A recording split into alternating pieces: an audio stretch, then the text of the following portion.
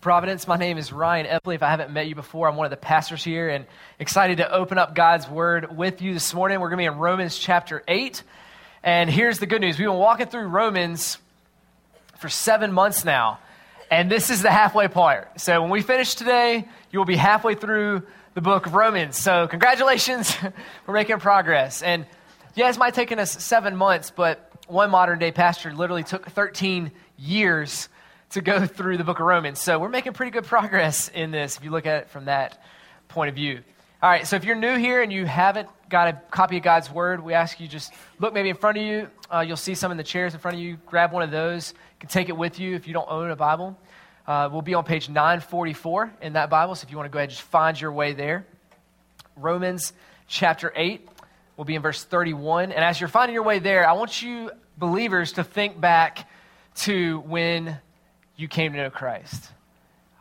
You either asked this question before you came to know Christ, or you were asking this question shortly thereafter you came to know Christ. And it's a question that if you are lost, you might be asking today, and it's this question.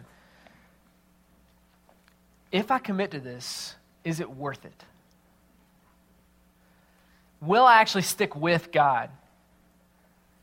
Because there's a lot I'd have to sacrifice to make this commitment. You know, my time's going to look different.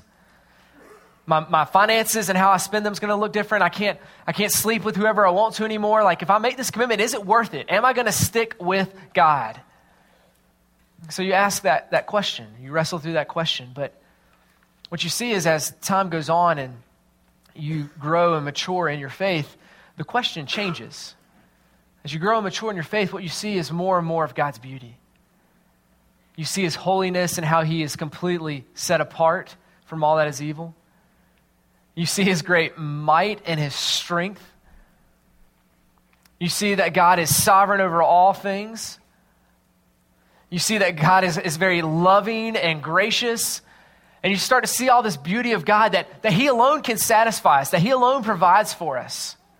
And when you start to see more and more of God, your question changes from, will I stick with God, to, why would God stick with me? Why is God putting up with me? Because you see more and more darkness in the crevice of your heart, and you start to wonder, why would God ever stick with me if He's that good and that beautiful?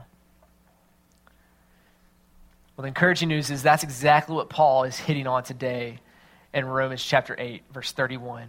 So listen to how God responds to this question for us. Verse 31, what shall we say to these things? Okay, let me stop right there. These things real quick is everything we've been hearing the last 2 weeks in Romans chapter 8. This is all about salvation for those who are in Christ. So we've been adopted into the family of Christ. We are having all things work to our good because of Christ.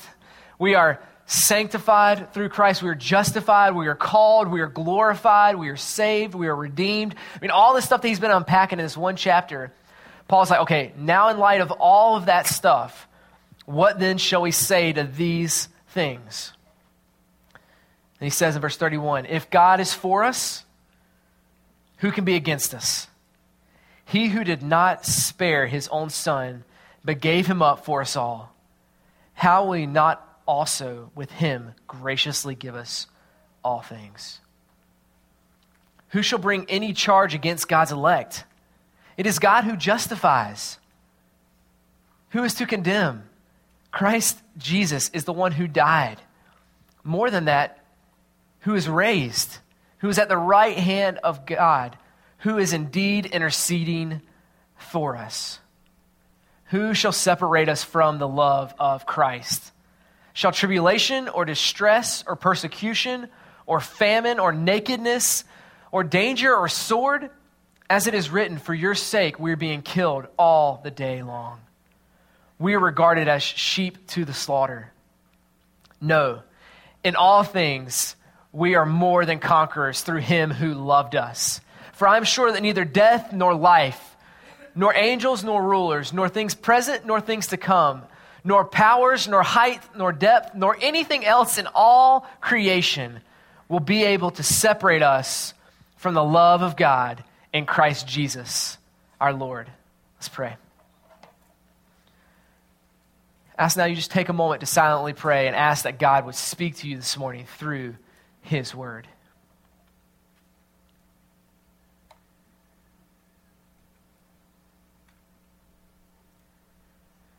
And take a moment just to pray for me that I would communicate this beautiful truth with wisdom and clarity.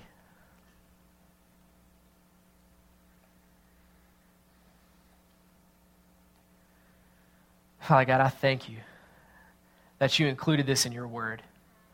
Lord, that you knew our greatest insecurities and you spoke to them. Lord, you gave us assurance of your love, that nothing would separate us from your love. And so I pray this morning we would be encouraged by this truth, that this truth would be branded on our hearts and our minds, that it would be something we carry with us day to day, week to week, month to month, that we be encouraged by your great, steadfast love for us. It's in Christ's name we pray. Amen. All right, so in these 8 verses that I just read, Paul asks 7 questions. So I'm just going to continue with the question asking this morning. I just figured that's the way we were going to go. So I've got 2 questions I want us to ask and answer, and they're addressing our insecurities about our salvation. 2 questions that address our insecurities about our salvation. And the first question is this: how can God see all of my sin and still love me? How can God see all of your sin and still love you? In this first section, first 3 or 4 verses, that's where we see the answer to this question. First, God saw your sin and gave his son. Saw, past tense. See, our God is omniscient. He knows all things. He knows the beginning from the end. And so even before all things were created, God knew that we were going to sin and that we would fall. So Scripture even says that before the foundation of the world, Christ was slain. And so God knew our problem and knew we would not be able to save ourselves. And so he already made a way beforehand because he knew it. He knew our sin. He knew our depravity. He knew the darkness of our heart. And he's like, I've got to make a way for salvation for them. God knows all things. He knows your sin, and he still chose to give his son. Look at his question in verse 31. If God is for us, who can be against us? Now, how do we know that God is for us? How do we know that? Because of what he says in verse 32. He who did not spare his own son, but gave him up for us all. Gave him up for us all. This word for spare here in verse 32, who did not spare his own son, should give us shivers. Because what is being communicated here is that when Christ was on the cross, none of the righteous judgment that was due us was spared from him. He bore all of the righteous judgment in our place. The Father did not hold back anything. He didn't spare anything. He poured it all out on him so that it would not be poured out on us. So he's not holding back. When Christ was on the cross, hell came on him. So how do we know that Christ or that God is for us? Because he sent his son. He gave his son. He didn't spare his own son.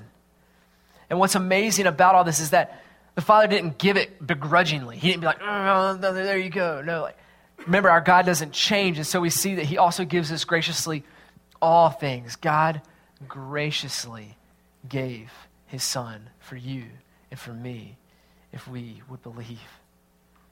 We could picture it like this. We were deaf men walking on the train tracks of our sin. And that train of righteous judgment was barreling down behind us, but we were oblivious to it. We were deaf. We didn't even hear it. And Christ came and he dove and pushed us out of the way so that train of righteous judgment would not hit us, but it would hit him. He took it on him so that we could have life and would have security. So we could know, God, when you see all my sin, do you still love me? Yes, because I saw it. I planned the cross for Christ, and he took it all on. He saw our sins in eternity past, and he made the way. So yes, he sees your sin, and yes, he loves you and still forgives you. But what's even more amazing than that is that God sees your sin and pleads your case. He sees my sin and pleads my case. Look at verses 32 and 33, because this is where we find this. God, present tense, sees our sin. And this is what's interesting. When you come to Christ, you start to pull back different layers of your heart, and you start to see more and more sin. So when we first come to Christ, we try to, the Holy Spirit convicts us, and we leave certain big sins behind. But what we find underneath these layers is that our heart is more dark and corrupted than we ever thought it was. We start to peel back these layers, and what we see is the great selfishness within our heart. And what we see is great pride within our heart. And so we start to see more and more of the sin in our lives that we never even thought was there. And Christ knows you better than you know you. He knew those sins. Sees those sins now that you don't even see. And he still pleads your case. He still forgives you. Look at verse 33. Who shall bring a charge? Who shall bring any charge against God's elect? This is not saying that we're not going to have any accusations placed against us. Satan's name literally means accuser. He's going to accuse you. He's going to accuse me of my sins and keep bringing them up over and over again. See, look, he did it again. See, he's sinning. He's sinning. I mean, our society brings accusations against us all the time. Paul's not saying nobody's going to bring a charge. Nobody's going to bring an accusation against us. What he's saying is that none of them will stick. None of them will stick. And the reason why none of them will stick is because it is God who justifies. Verse 33, it is God who justifies. Now, this is huge because as Christians, we start to see our sin mounting within our hearts and our minds, and we're like, gosh, is this sin going to prevail over God's salvation? I mean, is this sin, can I really be forgiven of all of this stuff? We start to get worried and scared because our heart is continually bringing charges against us. See, there you go sinning again. But this is what's amazing, and here's the good news. Your heart does not justify you. When you're doing what's right and you're feeling good, your heart does not justify you before God. When you're sin and you've done what is wrong and wicked and you feel guilty in that moment, your heart is not what justifies you. It is God and God alone who justifies you. So it's not that no accusations are going to come, but that Christ has covered them all. He asks the next question, who can condemn? And he answers that by pointing to Christ. Christ is the only one that can condemn, but look what he's done. Look at the great lengths Christ has taken that we could find salvation. Look at verse 34. He mentions three things in this one sentence. He says, Jesus Christ is the one who died. More than that, is the one who raised, who is at the right hand of the Father, who is indeed interceding for us. Christ died to remove the guilt of our sins. He was raised to give us eternal life, and he intercedes for us. Now, the one that we focus in on the least is the last. We don't really think a lot about Christ's intercession for us, but this is huge. This word for intercession is a word you'd use to talk about a lawyer. A lawyer intercedes for you. Now, Jesus is not in the courtroom of heaven. Hypothetically, he's not in the courtroom of heaven just pleading for mercy. Please, Father, just show mercy on them. Just show mercy on them. You don't need a lawyer to plead mercy for you, right? Like, all of us could go into a courtroom and say, I'm guilty, and plead for mercy, right? That's not why you hire a lawyer. You can do that on your own. The reason why you get a lawyer is to put a case together and plead your case to show that you're innocent. And that's what Christ does. He is our lawyer that has prepared the case. He says, I know that the wages of sin is death and that he deserves death, but guess what? I took that for him. The wages of sin is death. I took that on in his place. So Christ is screaming not for just show mercy, just show mercy. He's screaming for justice. Justice says that this person should be acquitted of their crimes because of what I did. Now, don't miss this. This is huge for us because so often what we want to do is we want to take God's law in the Old Testament and pit it against God's mercy. And we say, well, God's law in the Old Testament, all it's doing is saying condemnation, that person needs to go to hell, condemnation. And then we're like, but then God's mercy on the other side is like, well, I want to be loving, I want to be kind, so I don't want to bring all that condemnation on them. Like, So I don't know what I'm going to do, but I just don't want to bring on that condemnation. God's law, God's mercy are not butting heads. They're not pitting against each other. What they're actually doing is they're both screaming together for your acquittal. They're both demanding godly justice on you, and they're saying not guilty. Now, let me tell you what I mean by this. When you read the Old Testament, you see God's law mentioned where he's like, if you do these things, here's the blessings you're going to receive. But then also, if you disobey and you do these things, then here is the curses that are going to come because of your disobedience. Now, what's so amazing is in the New Testament, Christ is called our curse. For all our disobedience, Christ became the curse in our place so that we would receive all of the blessing and none of the curse. That is good news, Providence. That is exciting. So now in heaven, God's law is saying, justice, we demand justice, that this man get these blessings. And God's mercy is like, yes, he should receive all these blessings. So they're not against each other. In Christ, they are both screaming for your acquittal. And in Christ, we get the joy of both of them. So the law is not the enemy. The law shows us our sins so that we can repent and live in God's freedom and be secure in Christ. But that's just not how we think. We wrestle with this and we struggle and we ask this question, how can God see all my sin and still love me? Because we're looking at ourselves and we're trying to get our thoughts and we're projecting them on God. But God's thoughts are not our thoughts. His thoughts are completely different. Let me paint a picture of this for you. I've got a pastor friend who loves his church well. He's a great shepherd and wanted to care for the singles in his flock. And so he started just buying as many books as he could, secular books or Christian books about singlehood and how to best love and to care and shepherd for the singles of his church. He started having dinners with them and just getting to know them. Well, he showed me this one book, which was from Barnes & Noble. It's not a Christian book, but it had some interesting chapters in there.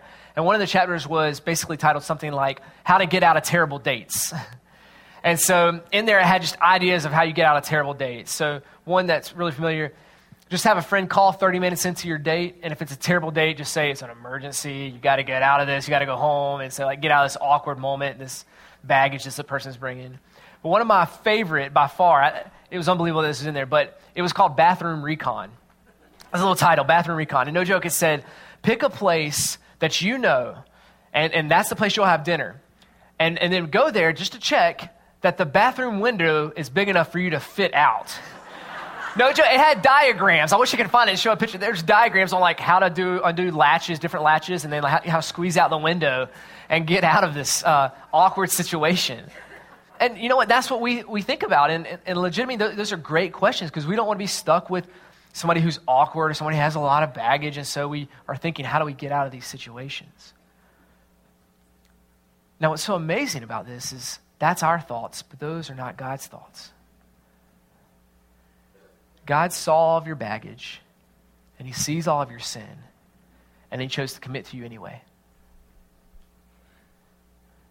He said, I see your baggage. I'm not getting out. I'm not running away. I'm here. And if we're honest with ourselves, we're the ones sitting across the table that are the awkward date. We're the ones with all the baggage. And God's on the other side with his great beauty, and still he says, I will not leave you. I'm here for you. I'm not going to leave you in your baggage. I'm actually going to pick it up and carry your sins in your place. And so our minds are tempted to think, well, with all this baggage, is God going to leave me? And God's like, no, that book is not on my shelf. I'm not looking for a way of escape. I chose the way of sacrifice so that you could know my love would be with you even in the midst of your darkest times. My love will be with you in the midst of your great sin. I will still forgive and love you and care for you. So Christian, know and rest in Christ's security. Second question I want us to tackle is, does suffering in my life mean that God hasn't forgiven me? Does suffering in my life mean that God hasn't forgiven me? Because we read this passage, right? And we think, look at all this love that's mentioned in here. If God loves us this much, then trouble can't come in my life, right? Well, Scripture is clear that there's nothing more certain than God's love for you, but also trouble in this world. Because we live in a broken, fallen world, sin splashes up on us. Not even our own sin at times. Other people's sins offend and splash upon us. And so when we ask this question, does my suffering in my life mean that God hasn't forgiven me? We're looking at the wrong place. We're looking to our circumstances to find security in our salvation. And in the midst of your pain and suffering, there are times when God does discipline us, but he will never punish a Christian. And what I mean by that is Christ bore the complete punishment on the cross, but he does discipline. Scripture says God disciplines those whom he loves. I love my 3-year-old little girl, Haley. And so I discipline her at times to protect her so she would do the right thing. So she's about to run out into the street. I stop her and I discipline her. You got to listen to me when I call you back. I don't want you to run out to the street and get hit. Protecting her. Baby, I don't want you to put your finger in that light socket. I know you're not going to understand this right now, but that's going to be painful. And so I discipline her. Don't do that. So there's times for us that God disciplines us because he knows what is better and just. He disciplines us when we've wandered from his love. And he's like, no, I want to bring you back in love because I care for you. The full punishment was borne on Christ. So when we go through these times of suffering, no, we're not being punished for our sins. One of the greatest real-life illustrations of understanding this truth was found in a church in Charleston, South Carolina, just 6 weeks ago. Emmanuel Church. Some of you guys have already heard this story, but literally a man, Dylan Roof, 21-year-old, came into their church building with a gun, and he shot and killed 9 of the parishioners. It's unbelievable. But what was even more unbelievable is when Dylan got to his first court hearing, the people from that church, the victims, were there. And they talked to Dylan, and these are the words that they said. One of the victims who lost her mother in the shooting said this, and I quote, "You took something very precious away from me. I will never talk to her again. I will never be able to hold her again. But I forgive you and have mercy on your soul. You hurt me. You hurt a lot of people, but God forgives, and I forgive you." Another man who lost his wife in the shooting said, he pleaded with Dylan Roof, and he said, "Repent and accept Christ." Quote, "Do that and you'll be better off than you are right now." He said, "I forgive you, and my family forgives you." People in the church are not asking, has God forgiven us of our sins? Or is he persecuting us because of the sins in our lives? No, they see the fullness of God's forgiveness. So in this moment, they're not wondering, has God forgiven us? They're like, no, God has forgiven us, and we must forgive other people. And that's an amazing response. Who says that? Who responds like that to death? Those who are grounded in Christ's unshakable love. So they're not being punished for their sins. God is walking in his steadfast love through this time, and their salvation is secure in his Son. And Paul just builds upon this rock of Christ, and he's basically addressing two things. But first he says, no suffering can separate us from Christ. And he starts to go through this list in verse 35. He starts and he says, shall tribulation or distress. These are two different words, but they're both speaking of anguish. He said, can tribulation, can this outward struggle and angst in life and anguish, can that keep me from Christ's love? He says, no. Well, what about this distress? And this is speaking of an inward heart issue of anxiety and worry. Can this distress inwardly separate me from the love of Christ? No, nothing outward and nothing inward. And then he said, can persecution separate me from the love of Christ? Not even persecution can. There's a book by a man named Richard Wurmbrand. It's called Tortured for Christ.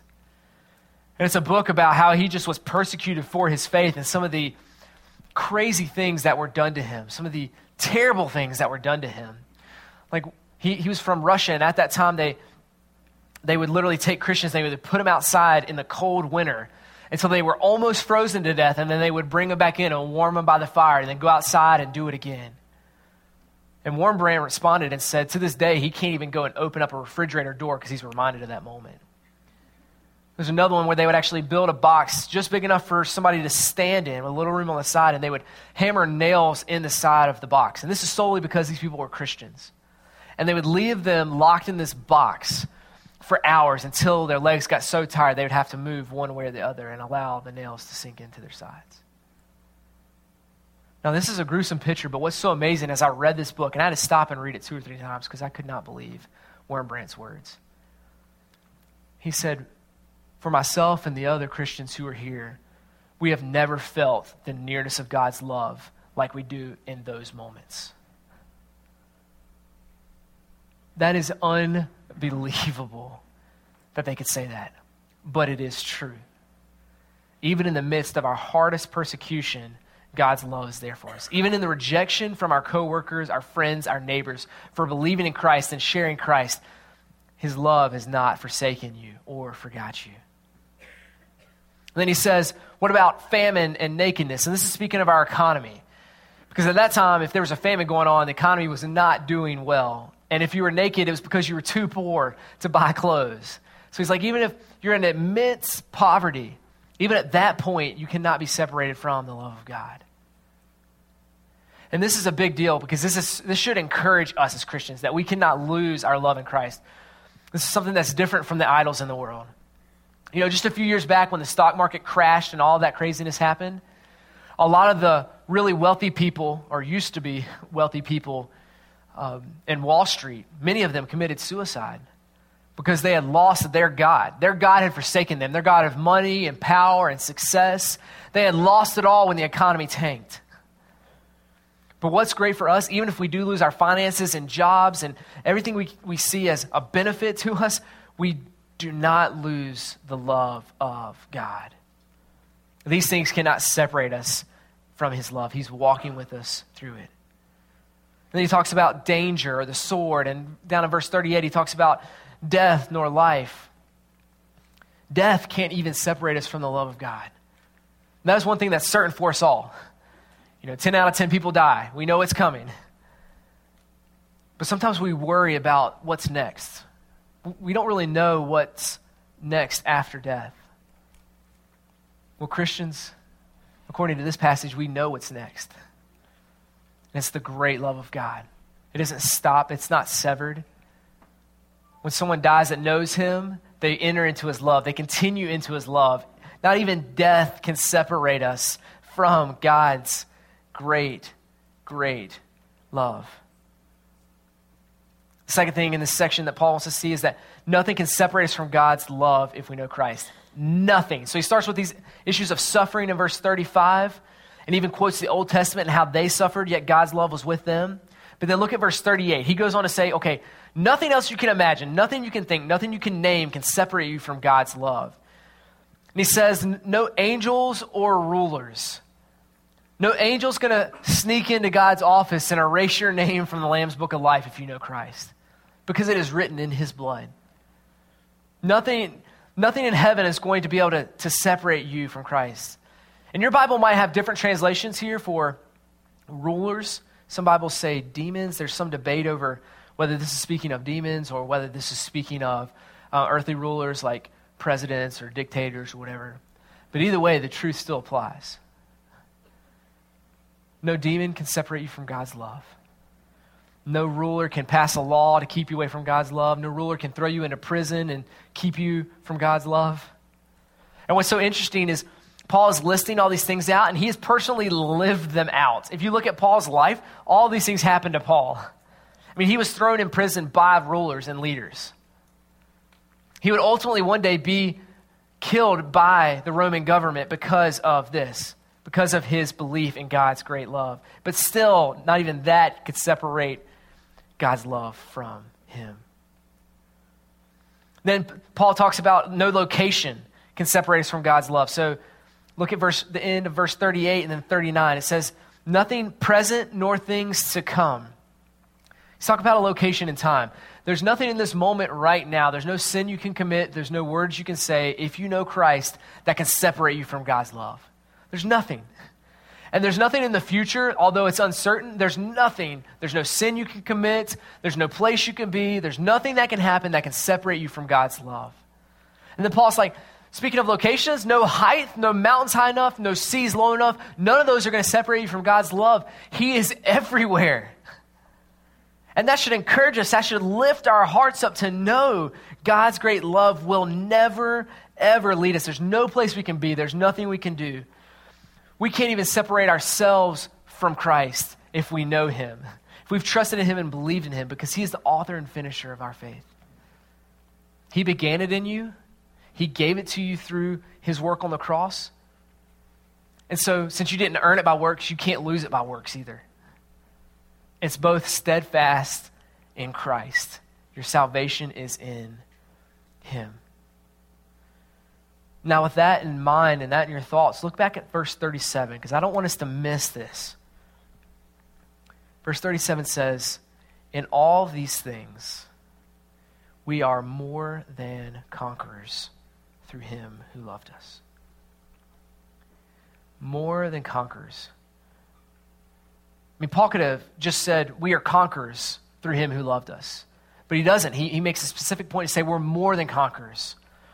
And I think there's an illustration of why. Paul's not saying that we are weary, battle-worn people who are going through all this stuff and struggles. And so, like, we're conquerors. Like, whew, like we've defeated that stuff and it's good, but like, we're just worn out.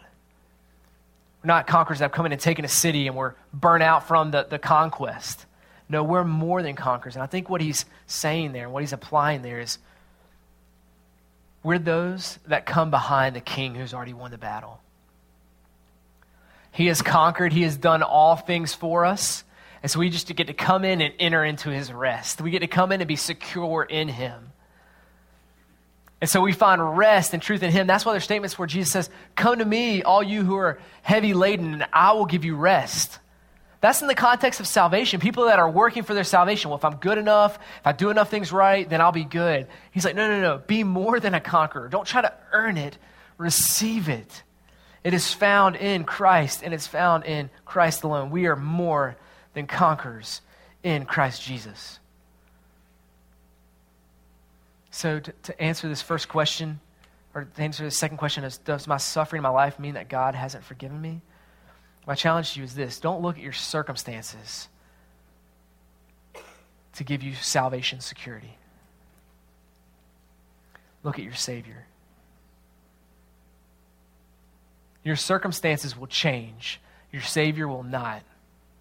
We don't look to our circumstances to know we are saved. We look to Christ to know we are saved. You want to know how God loves you? You look back to the cross. This is a proof of his great love. And sometimes we'll think, God, well, if you make my life easy enough, then I'll know you truly love me. Put that up against the face of Christ, and it does not reflect. An easy life does not mean that you're a saved Christian. Let me ask you this. Did God the Father love Jesus Christ? Yes. So this is my beloved Son in whom I am well pleased. But did Christ experience pain and suffering and death? Yes. But it wasn't because God didn't love him. It's because we're in this fallen, broken world that Christ came to fix and redeem. So we don't look to our circumstances. We look to Christ to know that we are saved. I'll close with this illustration. Back in the 1950s and early 1960s, there was a race to put the first man in space. The U.S. was working to do this. Russia was working to do this. And in April 1961, Russia put the first man in space. Yuri was his name. And it was interesting because after he came back down from space, he had a press interview. And in the interview, he made this comment, kind of smugly, like a little point. But he said, I have arose to the heavens. And when I was there, I noticed there was no God. And Oxford professor C.S. Lewis heard this statement and responded to it. And he said this. He said, we're making a category mistake right here. What you're saying is like Hamlet saying, I'm going to go up to my attic and find Shakespeare. Hamlet's not going to find Shakespeare in his attic. Why? Because he's not there. What's the only way that Hamlet could meet Shakespeare? If Shakespeare wrote himself into the story. And that's exactly what God did. Jesus Christ wrote himself into our story so we would know his great love and that we should be secure in his great love. So we have it in Christ. We know that nothing in creation can separate us from the love of Christ because Scripture tells us that all things were made through Jesus and for Jesus, and in him all things hold together. Nothing in creation that's going to separate us from his love. No pain is going to separate us from God's love. Christ bore the ultimate pain, both physical and spiritual, on the cross at our place so that we would know that nothing can separate us from God's great love. Nothing in death could separate us from God's love because Christ died for us, but he didn't just stay dead. He rose from the grave. So we know nothing, not even death, could separate us from his love for us. And nothing in heaven could separate us from God's great love because he is there now praying and interceding for us. And that is good news. That is where we find rest for our salvation. That's where we find security and encouragement. It's not in ourselves. It's not in our circumstances. It is solely in Christ Jesus.